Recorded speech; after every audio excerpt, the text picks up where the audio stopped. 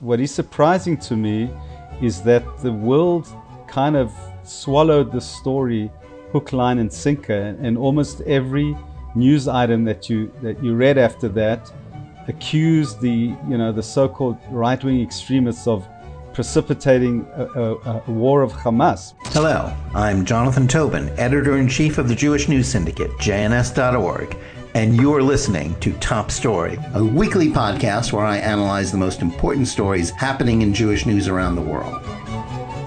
Each week, I will break down politics, foreign policy, and culture to provide insights into what is going on behind the headlines. Hello, and welcome to Top Story. It turns out that The Atlantic magazine did a better job explaining the problem of disinformation than even those planning its recent conference on the subject held at the University of Chicago could have hoped.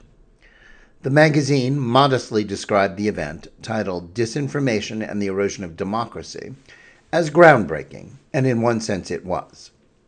It was hosted by an institution that is one of the pillars of the liberal Washington establishment and had a list of speakers that was filled with well-known talking heads regularly seen on CNN and MSNBC, as well as published in outlets like the New York Times and, of course, The Atlantic. It was a nonstop compendium of conventional wisdom that put forward the notion that the problem of misleading and false information about important subjects all came from conservatives and their media outlets. Some on the right, including former President Donald Trump, are certainly not always truthful. But there was nothing groundbreaking about a collection of liberal elites telling each other that their political foes are terrible people who believe bad things and cynically peddle lies to their ignorant followers. What was important about it was that when confronted by a student reporter with examples of how those present at the conference were themselves a primary source of disinformation, the response of the presenters did more to illustrate how the spread of such falsehoods endangers democracy than anything said or written on the subject in recent memory. Their hypocrisy has provoked a great deal of partisan score settling, a lot of which centers around the epic lying that was done by the legacy corporate media and their Silicon Valley allies during the last weeks of the 2020 presidential campaign. If Americans think their views about this subject should be determined solely by partisan affiliations or opinions about President Joe Biden or Trump, they're wrong. The willingness of both the political and media divisions of the Washington establishment to spread lies also goes to the heart of the misrepresentation of other issues and stories, including those that affect both the security of the State of Israel and the spread of anti-Semitism. The Atlantic Conference became notorious because University of Chicago students were able to ask some of the speakers about examples of disinformation that they had spread themselves. One in particular was the Washington Post's Anne Applebaum, a once respectable journalist who nevertheless asserted that an October 2020 New York Post scoop with revelations about the corrupt business activities and influence peddling of Hunter Biden was Russian disinformation. At the time, like other members of the liberal establishment that circled the wagons around the campaign of Hunter's father, Applebaum believed that nothing was more important than defeating Trump's bid for re-election. The scandal was ignored outside of conservative outlets. Social media companies censored and shut down the accounts of the Post and others who sought to publicize it. This matters because now that the details about the infamous Biden laptop and the emails on it have been belatedly declared genuine by both the New York Times and the Washington Post, and the claims about Russian involvement that were attested to by dozens of fervently anti-Trump former intelligence officials debunked. Yet those who lied about it have still not been held accountable. To the contrary, Applebaum's response to the student's question was to simply declare herself uninterested in something that she claims is irrelevant.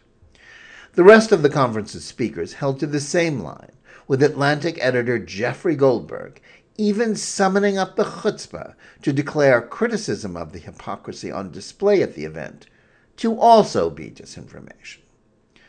But to focus only on him or Applebaum is a mistake. The keynote speaker of the conference, former President Barack Obama, is an even more egregious example of double standards about disinformation. Though widely treated like a secular saint, Obama was, after all, the person who repeatedly fibbed about those who used his signature health care plan being able to keep their doctors if they liked him. Just as important, he and the rest of his administration also continuously dissembled about the Iran nuclear deal. His utterly false claims about the agreement preventing Iran from getting a nuclear weapon and being enforceable were dutifully reported as facts by a mainstream press that even a member of his own White House staff dismissed as a media echo chamber. To this day, you can read accounts of the issue in outlets like The Times and the Washington Post without once encountering key facts about the pact allowing Iran to keep all of its advanced nuclear facilities and research, or that it actually expires by the end of this decade. The key knowledge that the deal didn't just enrich and empower the world's leading state sponsor of international terrorism, but that it also guaranteed that Tehran would achieve its ambition to be a nuclear power, is missing from Obama's self-congratulatory comments and almost all of the media's stories about the subject. In his remarks at the conference, Obama defined disinformation as, quote, a systematic effort to either promote false information, to suppress true information, for the purpose of political gain, financial gain, enhancing power, suppressing others, targeting those you don't like, unquote. Somehow, it never occurred to the former president that it was an apt characterization of his own approach to public policy, as well as of his key media allies and big tech friends. It's equally true of much of mainstream media coverage of Israel. Unfair and misleading coverage of the Middle East is often the product of ignorance on the part of reporters and editors. But anti-Israel bias is also motivated in large measure by intersectional ideology that holds the Jewish state to be a privileged oppressor, in addition to more traditional anti-Semitic tropes. That is a good way to understand why issues like the complicated property dispute in the Nahalat Shimon or Sheikh Jarrah section of Jerusalem are portrayed in such a one-sided manner, in which Jewish rights and history are simply ignored, and a blatantly false Palestinian-Arab narrative about victimhood is accepted at face value. Mainstream media outlets repeated such Palestinian propaganda about Jerusalem as a justification for Hamas firing thousands of missiles at Israel last May. That same misinformation was used as an excuse for anti-Semitic incitement heard in Congress, as well as for violence against Jews in the streets of American as well as European cities. But apologies from media outlets on that score are just as scarce as those about silencing the Hunter Biden story. The same is also true for mainstream media accounts of the recent series of terrorist attacks in Israel.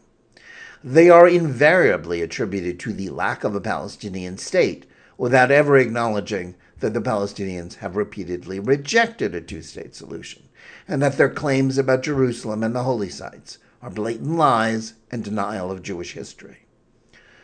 The point here is that the same people who lied about Hunter Biden, and before that, about Trump colluding with Russia in the 2016 election and the Iran nuclear deal, are the same trusted figures that many rely on to tell them the truth about the attempt to revive the pact and about the Israeli-Palestinian conflict. No news source should be consumed uncritically. Still, if there is anything we should have learned in the last few years, it is that when legacy media use the word disinformation, it's often merely shorthand for political speech they don't like or stories that make their preferred candidates or policy prescriptions look bad. Too often, it is better applied to what the same people crying foul about the spread of disinformation are themselves reporting. That is something that is destroying the mainstream media's credibility and eroding democracy. It's also making the world a more dangerous place for the one Jewish state on the planet and providing fuel for a rising tide of anti-Semitism. And now to our interview of the week. How much of what we assume to be true about the world is actually false? The topic of disinformation is deeply controversial, but there's little doubt that much of what a lot of people think is true about a host of different topics are actually lies that are spread by those with a political axe to grind or some other ulterior motive. While that can be said about the coverage of American political issues and the coronavirus pandemic, it's equally true of accounts of those relating to the conflict between Jews and Arabs over the land of Israel and Jerusalem. Indeed, the problem is not so much what journalists and their audiences don't know about these topics, as it is about what they think is true is itself being the product of disinformation masquerading as news reporting or objective fact checks. Time and again, mainstream outlets that routinely complain about misinformation emanating from those who dissent from liberal orthodoxy are themselves the purveyors of falsehoods that are presented as conventional wisdom or widely accepted facts.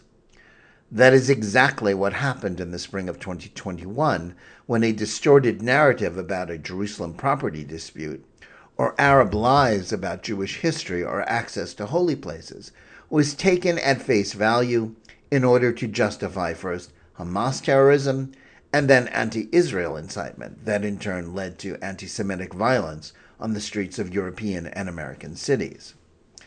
It's necessary to get past the lies and find out what's really going on in Jerusalem and why it matters to Israel.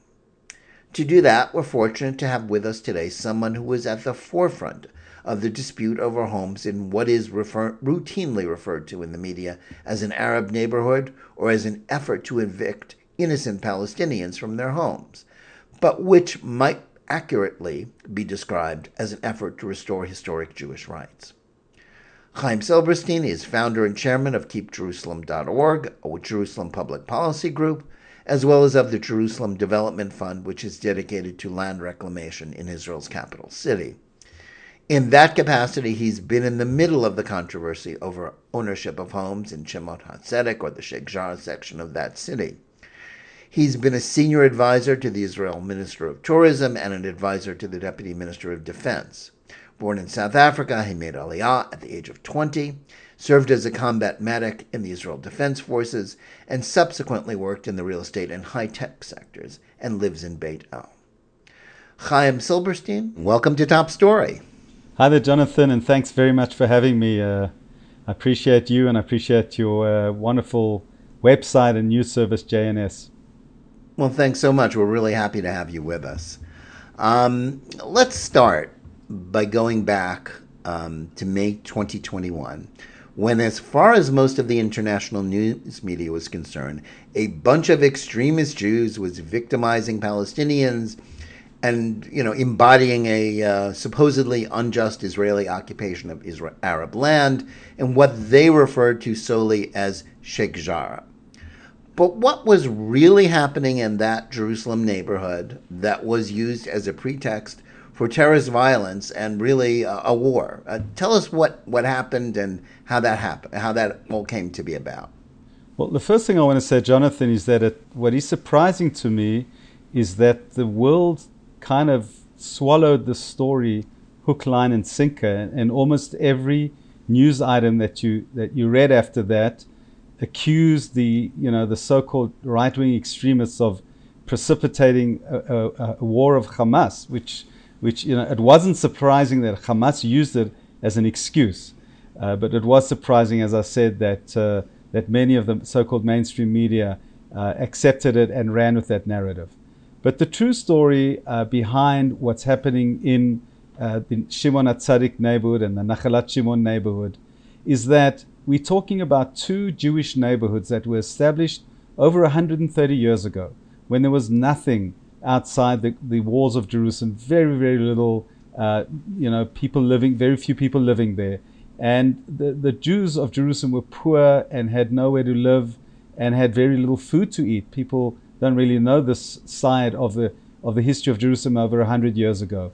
And two of the chief rabbis of Jerusalem, the Ashkenazi and Sephardi rabbi, went on a fundraising mission and raised money from England and other places, I think £800, and purchased two neighborhoods, 17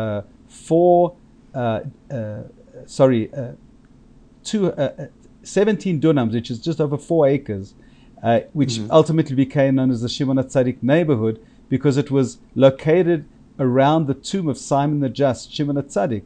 And houses were built there for the Ashkenazi and for the Sephardi families who were poor and had nowhere to live. And those families lived there until 1948. And an additional neighborhood right next door called Nachalat Shimon, the heritage of Simon, was also purchased, and over 70 or 80 Jewish families lived there. So these were two Jewish neighborhoods that existed prior to the War of 1948. As many of your viewers might know, from 1948 to 1967, the Jordanians illegally occupied eastern Jerusalem, as they did the rest of Judea and Samaria, the so-called West Bank. And in the War of 1967, the Six-Day War, Israel liberated those areas from the Jordanians. And the Jews began to try and reclaim their properties, their homes, that the Jordanians had illegally occupied and had moved in so-called refugees, Arab squatters who just took over Jewish homes without paying rent, built illegally, and certainly did not allow the original Jewish owners to return to their homes. So that's the background. Chaim, and just tell us a little bit. I mean, just as we're getting into the weeds of this story, and it's necessary because we have to know what happened. Why did the Jews flee from their homes in this area? What happened to precipitate their flight, and how did they happen to lose them in this way? You know, the whole world today, Jonathan, is talking about Russian massacres in Ukraine. Russia did not invent massacres, and in 1948, a few ambulances with nurses and doctors and patients, Jewish nurses and doctors and patients, were driving up a road right adjacent to these two Jewish neighborhoods on the way to the Hadassah Hospital on Mount Scopus, and Arab terrorists viciously attacked and destroyed this convoy and murdered 78 nurses, doctors, and patients ruthlessly and mercilessly. And this happened on the 6th of April 1948, before the War of Independence started. And so you can imagine what kind of atmosphere was felt in that vicinity. And the British came to the Jewish families in those two neighborhoods and said to them, "We will not protect you. You have to flee now, otherwise you also will be massacred." So those families left under the threat of murder and massacre, to the extent they so feared their lives that these religious families, many of them, fled on Shabbat, on the Sabbath, and moved over to the western part of the city. So that's the background. Those Jews were basically evicted and fled for their lives. And then after the war, their homes were occupied. During which the Jordanians occupied that part Correct. of Jerusalem. Right. During their siege of Jerusalem, where, and it was where the ceasefire lines were that divided the city for 19 years. That's correct. So the Jordanians occupied eastern Jerusalem, as I mentioned, and Judea and Samaria for those 19 years. And no Jews were allowed anywhere in those areas that the Jordanians occupied, not to their synagogues, not to the holy sites, not to the Western Wall, and certainly not to their homes. In fact, the Jordanians destroyed every synagogue in the old city, 58 of them. They destroyed thousands of tombstones on the Mount of Olives, which is also part of eastern Jerusalem, and they took over dozens of Jewish homes, and especially here in these two neighborhoods, Nachalat Shimon and Shimon HaTzadik. Okay, that takes us through, and then as you say, in 1967, Israel comes back. Jewish life returns to the rest of the country there, and in theory, Jewish rights can be protected again. But that's not exactly what happened, was it? Correct. Well, for many years, the Jewish families who owned these properties, by and large, were poor and were trying to remake their lives and just move on. And so nothing much was done. In some cases, the Jews managed to get some rent from the Arab tenants, but in most cases, the Arabs just lived in their homes, did not pay rent, built illegally on the Jewish properties, and this situation continued for many years. I personally got involved in 1998 when at the time I was active in Eastern Jerusalem and working with Rabbi Benny Elon, who eventually became a member of Knesset and the Minister of Tourism in the Israeli government. And we discovered this neighborhood, Shimon HaTzadik. We saw the Arabs were living in Jewish homes, and they were in fact trying to destroy a synagogue in Shimon HaTzadik that Rabbi Ovadia Yosef had his bar mitzvah in 1933. And when I saw that happening, I said, we have to do something about it. And I put together an investment group. I'm now skipping forward 5 years. It took me 5 years to do this whole thing together with a few other people. But we put together investment groups, and they purchased the rights to these properties, both in Shimon HaTzadik and in Nachalat Shimon, where there were many, many dozens of owners. We are still in the process of buying up the rights to those properties to move in Jewish families.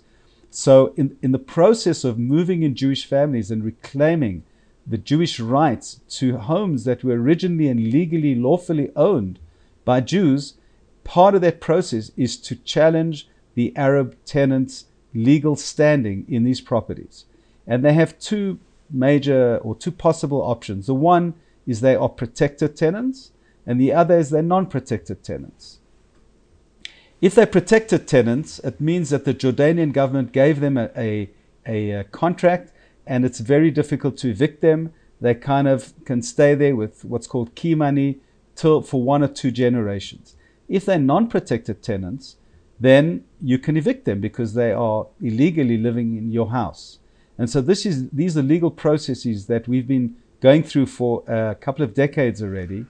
And the fact that we and some of my colleagues were very close to evicting some of the illegal Arab tenants from some of the properties, this is what gave Hamas an excuse to inflame the whole of the area, claiming that Jews were stealing Palestinian land in East Jerusalem. Yeah, I mean, you've given us a little bit about how how you got involved and what exactly your role in the litigation of this controversy was.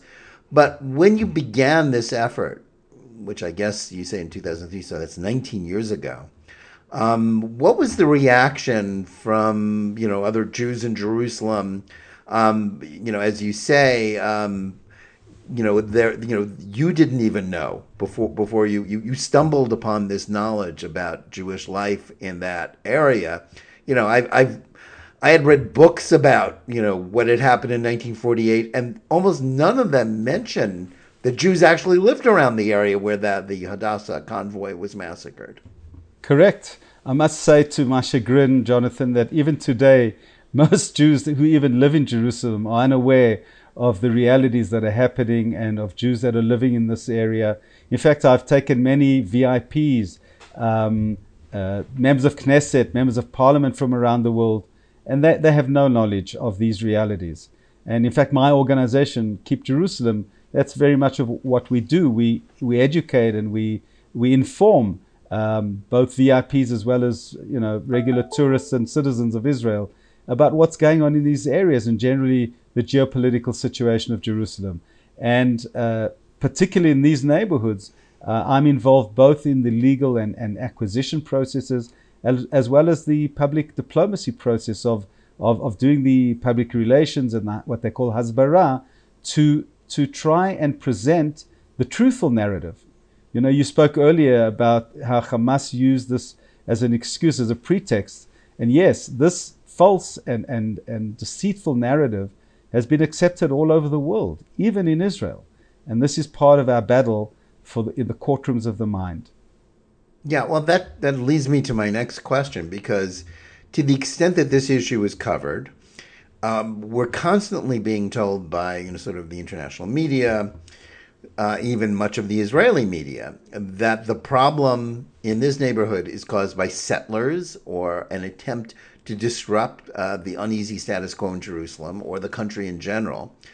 And that, why would giving these homes over to the squatters or giving up on any others to efforts to reclaim Jewish property, it's like, what are you trying to accomplish? Would letting things stand as they were, giving up your efforts, do you think this would bring the country closer to peace? Would it make Jerusalem safer? Because that's a lot of what, you read about this. It's what everybody assumes. Well, Jonathan, I think that one needs to look at this on two levels. There's the individual level, the individual real estate dispute level, and doing justice in bringing back stolen property to its rightful owners. And that's what we call reclamation of land. And this is a process that's been going on for decades, and we continue to do it. And it's interesting how all the liberal and leftist media, who always claim that they're the moral people and the moral conscience of the world, they're the exact opposite. They couldn't give a hoot about the legal rights of the owners if they are Jewish, but they do care about the illegal non-rights of the Arab tenants, and this is their so-called moral battle, which obviously is highly flawed. So that's one level, but we cannot ignore the other level, and this is true. And that is, it's a national struggle. It's a struggle for the sovereignty over Jerusalem. And every centimeter, Jonathan, that either the Arabs gain or the Jews gain is a perceived victory or defeat in the battle for Jerusalem. And therefore, for us who are involved in the land reclamation, for us who are involved in putting through the truthful narrative for Jerusalem, this battle is a very important battle. Because when we succeed in evicting Arabs who are illegally squatting in Jewish land, it's a personal victory to bring justice and law and order back to this neighborhood and to its rightful owners. But it's also another victory in establishing and asserting Jewish and Israeli sovereignty all over united Jerusalem. Yeah, I think that gets right to the heart of the issue. And I think those who haven't been there or don't really or don't understand what exactly is involved. You and I walked in this. You showed me this area when I was in Jerusalem in February, and I think what people don't get are two main facts. One is that this area is right in the heart of Jerusalem. We're literally a stone's throw from where, there are public buildings, sort of state offices. It's just, you're like a block away from Route 1, which kind of takes you right through the heart of Jerusalem that everybody's been on if you visited Jerusalem. And there's another point, is that when you go there, and that some of the Arabs who live in the area, their response to the presence of Jews is to say, "This is Palestine." That's exactly what they said. That it's not Jerusalem, that it's not part of Israel. The Jews have no rights to even be walking around there. That's the reality that I think many of those commenting or just taking a casual look at it don't get. Absolutely. I'll tell you just a personal story that happened to me. When we first moved into the Shimon HaTzadik neighborhood and the synagogue that Rabbi Ovadia Yosef had his bar mitzvah in nearly 100 years ago, we moved in the middle of the night because we didn't want any violence, and the property had been purchased by Jews, or purchased from Jews by Jews. Don't forget the original owners were Jews, but the investment group purchased it from the original owners in order to activate this property. And it was in the middle of the night, and we brought guys in from a yeshiva in Jerusalem, and we had no electricity. And we had an extension cord, and we just went, not me personally, but some of the guys knocked on the door of one of the Arab neighbors, right next door, the synagogue. And they knocked on the door and they said to him, would it be possible to plug this in and get some electricity from you? And he said, Ken, yes. And then he said an amazing sentence, which was just encapsulates what the story is. He said, I always thought that the tzaddik, Shimon, would return. I always thought that Simon the Just would return. And he was alluding to the fact that neighborhood surrounds the tomb of Shimon HaTzadik, of Simon the Just. And he acknowledged that this and who is is, Jewish for neighborhood. those of our listeners and and viewers who don't know the history, who was this historic figure whose Simon, tomb is there? there are very few people, two that I can think of in the Bible that are known as a tzaddik, as a just person. The one was Joseph, one of the sons of Jacob. And the other one, much later on, was this Shimon, the Shimon a tzaddik, who lived in the time of the Second Temple period. He was a high priest for 40 years, and he had amazing achievements. One of them was persuading Alexander the Great not to destroy Jerusalem. The story behind that is amazing. I don't know if we have time to tell it. But Simon the Just was a high priest. He was the head of the Sanhedrin, the legal body in the time of the Second Temple. He was a Tana, one of the earliest scholars that wrote the Talmud. And he was a famous man. And he is buried right in that neighborhood. And that's why the fact that the Arabs call this a Palestinian neighborhood is ridiculous. And unfortunately, most of the world knows Shimon HaTzadik neighborhood as Sheikh Jarrah, which is in fact a Arab neighborhood next door, the neighborhood of Shimon HaTzadik, which, as you know, was a Jewish neighborhood for over 130 years. So that's an important thing to know, that the original Arabs, 25 years ago, acknowledged the Jewish ownership, acknowledged the Jewish presence there, knew that the Jews would return. But the Arabs today, after the intervention of Fatah, of Hamas, of the Muslim Brotherhood, of Faisal Husseini, and all these inciters and haters of Israel from the outside, they've completely changed the narrative, and they forced this vicious, hostile narrative on the tenants and the residents of that neighborhood, and that's what you hear today. Yeah. Now, some argue on the other side that, and even within Israel, that since Arabs who fled Israel in 1948 aren't allowed to reclaim homes that they lost at that time, that it's somehow unjust for Jews who also lost their homes because of the war in 1948 to be given the right to reclaim their homes. Now, I would answer that the claim, that there is, of course, that Israel is the only country in that region where Jews can live, and that Jewish owners of properties in Muslim countries from which they were forced to flee, in, frankly, even greater numbers than those of the Palestinians, they have no such right of return. But still, that's the argument that we hear, even in Israel, that pushing for Jewish rights, even in a traditional Jewish neighborhood like this, where the history is so clear, is somehow unjust. What's your answer to that? Jonathan, it's interesting that you bring that up, because just recently I was interviewed by Al Jazeera TV, and that's exactly their argument, right? Because what happens is the people see that they've lost the legal battle, right? It's clear. The Supreme Court and the other courts have upheld the Jewish ownership of the individual Jewish ownership of these properties, right? So they're still trying, they're still appealing to the courts, they're still holding it up, right? They're doing everything they can to prevent the eviction of these illegal Arab tenants in this neighborhood. So what they resort to is this 1948 affair, right? And let's understand it, and I'll give you a very simple analogy to understand what this story is about. For me, the analogy is a person who comes, a killer who comes and stabs somebody in the heart and kills them. And in another scenario, a surgeon, a heart surgeon, who's doing an operation on a patient, and unfortunately that patient dies. And in both cases, the media come out and say, look at the murderer, look at that guy that murdered the person in the operating room. That's what I feel when people call these Jews stealing Palestinian land and not giving back the land to the Arabs.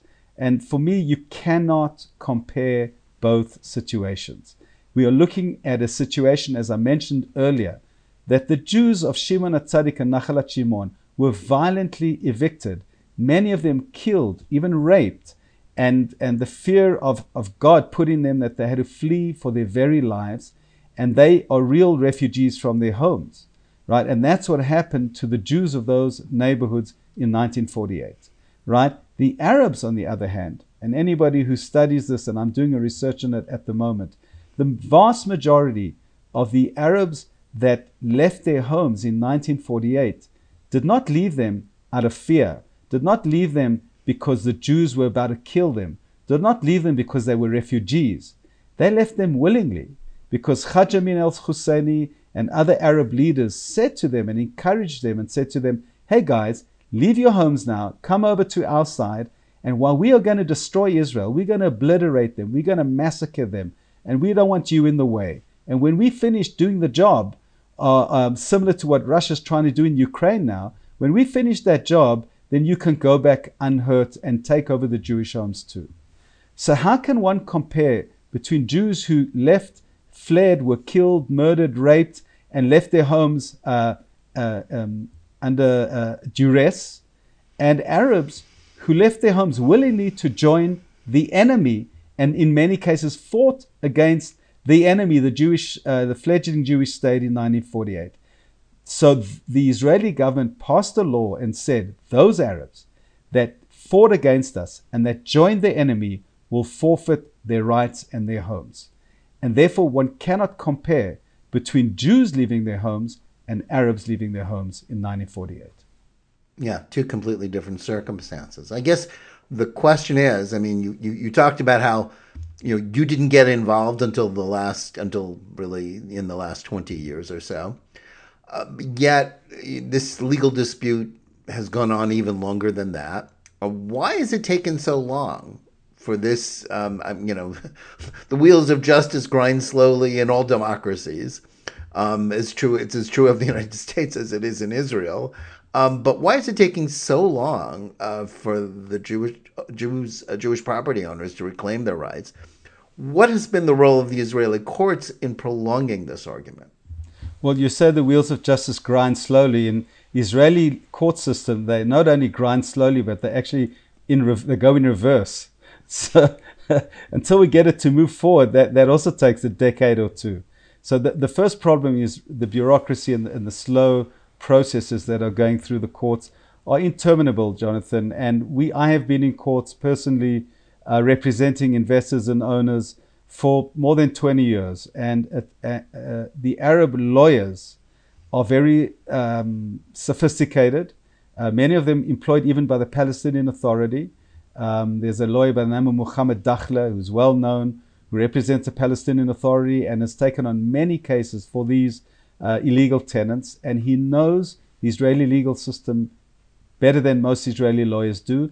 And he knows how to slow things down, how to go into reverse, how to do one action that can hold a court case up for a full year or more. And so that's one area that's holding everything up and slowing everything down and preventing the legal owners from getting a just result. The other reason is that the judges of the Supreme Court, by and large, are on the far left of the political spectrum. And we just saw it very recently in some of the decisions that they have been given. And these justices do what I call legal acrobatics to try and to find any way to prevent the Jews from legally evicting the illegal tenants. Even though they know that these Arabs are living there illegally, if they protected, by and large, they've violated the protected tenants' rights and should lose them, right? And you just see the decisions of the Supreme Court and some of the lower courts in Israel just show an incredible sense of hypocrisy and of one-sidedness and of bias by Supreme Court judges who are supposed to be only look at the law, only look at what the legal book says and act accordingly. And you see they are bringing in personal and political dimensions to their decisions. And that is quite reasonable for us to therefore understand why the legal process is taking so slowly. And certainly another reason is that they want to kick the can down the road, because in many cases they realize that the Jews have their rights, and once they rule for the rights of the Jews, they fear that that's going to cause some kind of unrest or revolt or whatever, and so they pass it down the road. Yeah, I think it's an interesting dilemma, and it's a dynamic that applies to so many things. It's kind of the same reason why the United States and other international governments refuse to recognize Jerusalem as Israel's capital, even though it was the obvious fact, because they feared violence or something like that. And in the end, that was proven false when the United States finally did recognize Jerusalem. There was no explosion around the Arab world. Yet that's still part of the mindset for believing that restoring property rights in in these two neighborhoods will somehow burn the whole city down. But there's another angle to this that you need to explain to us.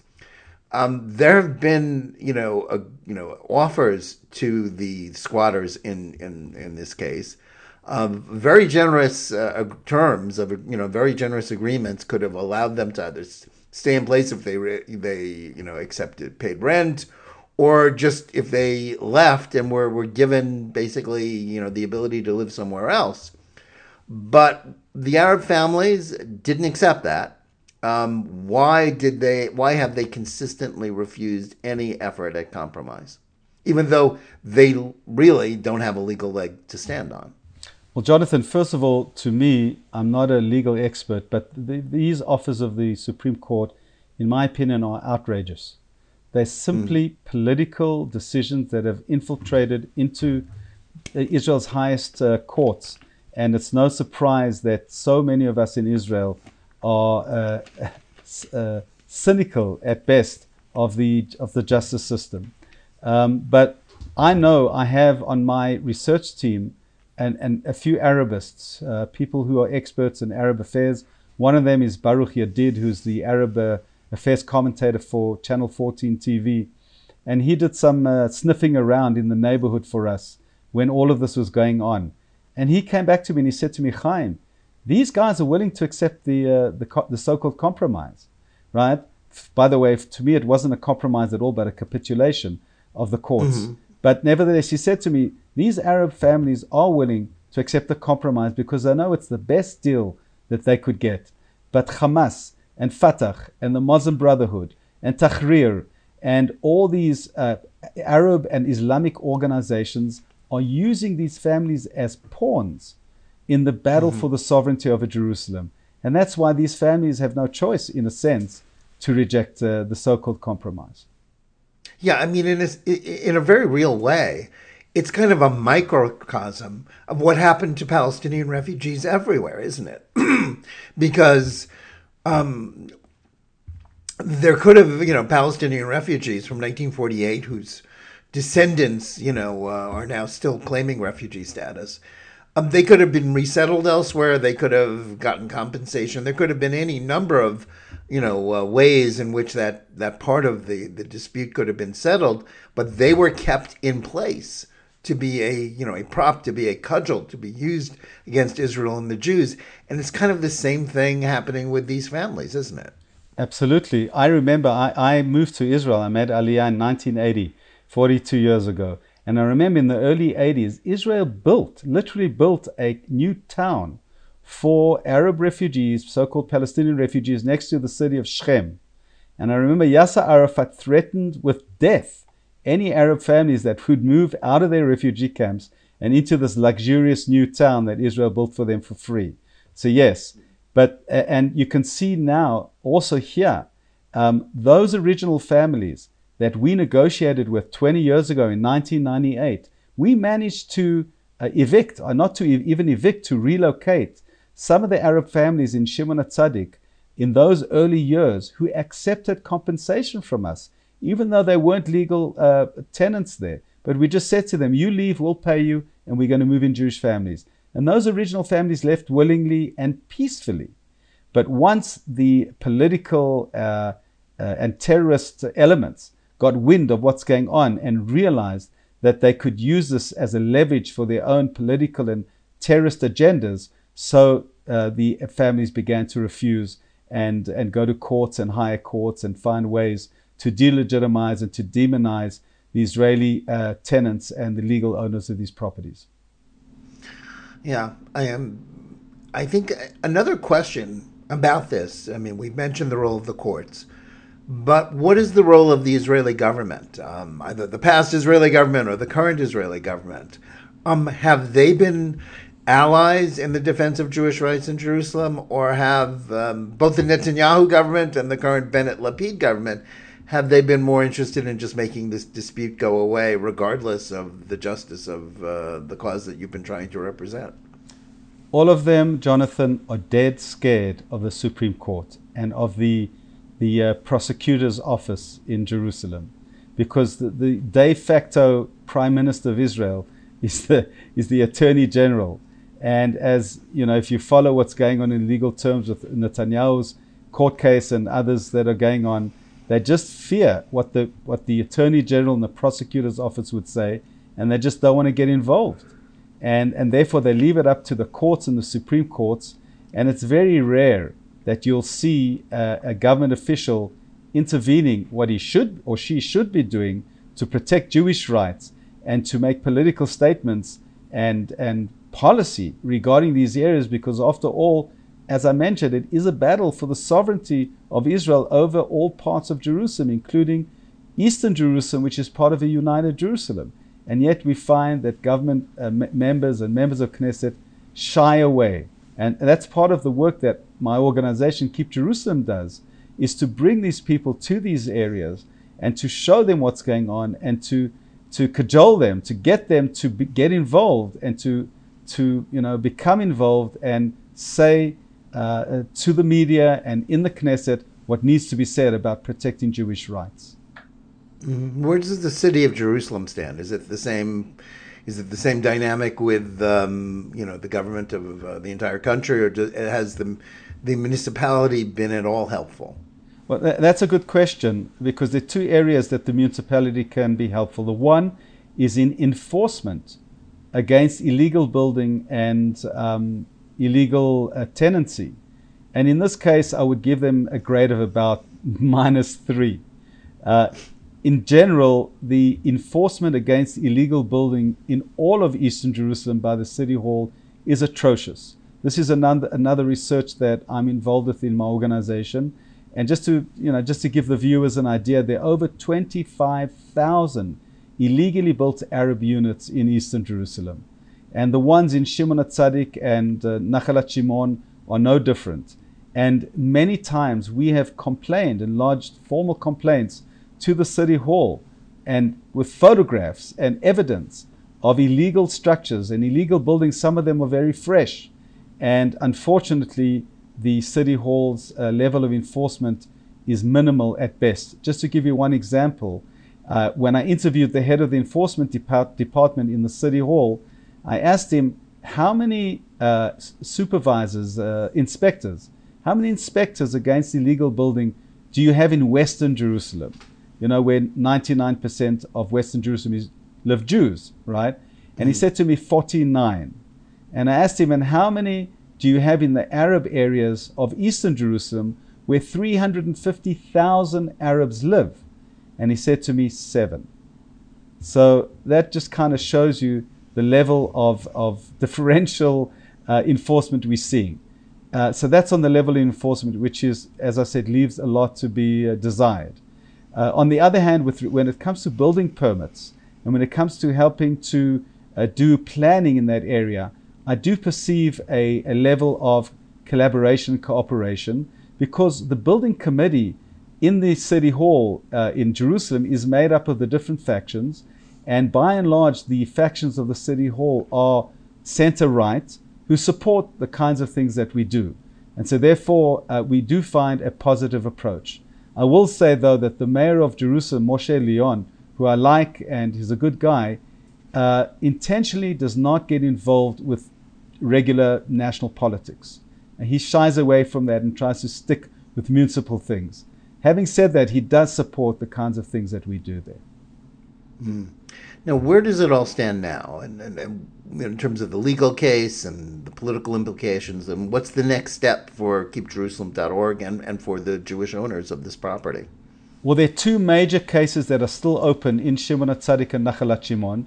The one is the Salem family, where the grandson of Rabbi Ovadia Yosef, Yehonatan Yosef, is the legal owner of this property. The Salem family, an Arab family, have been living illegally in his property for decades, and the courts have ruled for their eviction. And every time we try and carry out that eviction, the courts and the police find another reason and another excuse not to carry it out. Their latest excuse was that it's now Ramadan and therefore it's too dangerous and could be too inflammatory to do it, and therefore it should be delayed for another month until after Ramadan. We actually agreed. We're not looking specifically to inflame the environment, so we are willing to wait until the end of Ramadan, but we insist that the eviction takes place and that Yehonatan can rightfully take his property back. The other property in Shimon HaTzadik, again, the court has kicked the can down the road and has said that the properties in which these four Arab families live has not been duly registered properly in the Tabu, the Israeli land registry, and therefore they're not going to make any decision, even though it's proven that the Jews own the properties, they have legal rights to those properties. But the court has found another excuse and another reason to kick the can down the road and is now going to insist on waiting another few months, however long it takes, until this property is officially registered in the land registry. So that's on the private level of the real estate dispute. On the larger level, as I say, the battle for sovereignty continues in many areas, Jonathan. Shimon HaTzadik and Nachalat Shimon is one of them. We try, as you know, we're trying to promote the establishment of a large Jewish neighborhood in the north of Jerusalem, in Atarot, 9,000 units, which would be a fantastic buffer between Ramallah and Jerusalem and help solve many demographic challenges that are facing the city of Jerusalem today. I'm not sure if your viewers know, but today 40% of all the residents of Jerusalem are Arab. The Jewish majority is shrinking. And in another few years, if the government doesn't do anything about it, we could find ourselves with an Arab mayor democratically elected. And so what we're trying to do is to promote policy that will greatly increase the Jewish demographics of Jerusalem, like, for example, building a large Jewish neighborhood in the north of the city. So these are some of the challenges and issues that are facing us. Certainly the security threats continue to plague us on a daily basis. We see almost every day a new attempt at a terror attack, a new attempt at stabbing, shooting somebody, and this is ongoing, unfortunately. And we hope that the government of Israel will be much more stricter and much more forceful in using the tools at their disposal to stop and contain and destroy all these terrorist elements. These are important questions. Now, you've given us a little bit sort of the big picture as well as gotten us into some of the details. But if you had one thing to say to someone who sort of even if they're sort of vaguely sympathetic to Israel, explain to them sort of like on one foot, why should a seemingly arcane question of who owns a few houses in Jerusalem matter so much? And if this is if returning these homes to their Jewish owners is permanently stalled, what would you think that says about the ability of Israel to persuade anyone that the recognition of Jerusalem as the country's capital of the United States can't be reversed? First of all, John Kerry said that if Trump moves the American embassy to Jerusalem, Third World War will break out. And fortunately, that did not happen, and that was a prophet of doom that was not realized. But there is, as I mentioned, a battle for sovereignty over Jerusalem. And every victory that we make in real estate and in claiming more and more areas of strategic parts of Jerusalem, and as I mentioned, the Shimon HaTzadik neighborhood is an extremely strategic part of Jerusalem, both a historical area where Simon the Just is buried, a holy site, and also one in the seam between East and West Jerusalem, merely 300 meters from the huge neighborhood of Mea Shearim and the Mir Yeshiva. And so it's a very strategic area. And if we lose the legal and real estate battles that are carrying out in this area. It will strengthen the extremist jihadic Islamic elements to continue with their campaign of war and terror and violence against the Jews. So it's not just a real estate dispute, it's a dispute for the ownership and the sovereignty over Jerusalem. And ultimately, if we prevail, that will bring peace, because it will suppress and cut off these extremist elements. But if we lose and we give in, it will embolden them and have dire consequences both for Jerusalem and for the Western world. Yeah, I think that's very true. I think we saw last May the consequences of a disinformation campaign about this specific issue that led to terrorism, anti-Semitism elsewhere. And I think complacency on this issue is costing Israel more than I think many of its supporters understand. Chaim, I want to thank you so much for coming on and giving us the benefit of your experience, your insights, and your knowledge of this issue. We also want to thank our audience. Whether you're listening to us on Spotify or any of the other podcast platforms, or watching us on Facebook, the JNS YouTube channel, or on JBS TV, please like and or subscribe to Top Story and give us good reviews. Please let us know where you listen or watch the show and what you think about it.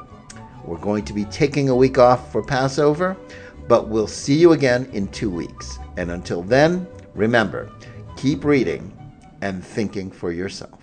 So, you've got an idea for a business, the store of your dreams. There's just one thing to figure out: everything. That's why Shopify's all-in-one commerce platform makes it easy to sell online, in person, and everywhere else. Sell on social media, source products with an app to get that first sale feeling.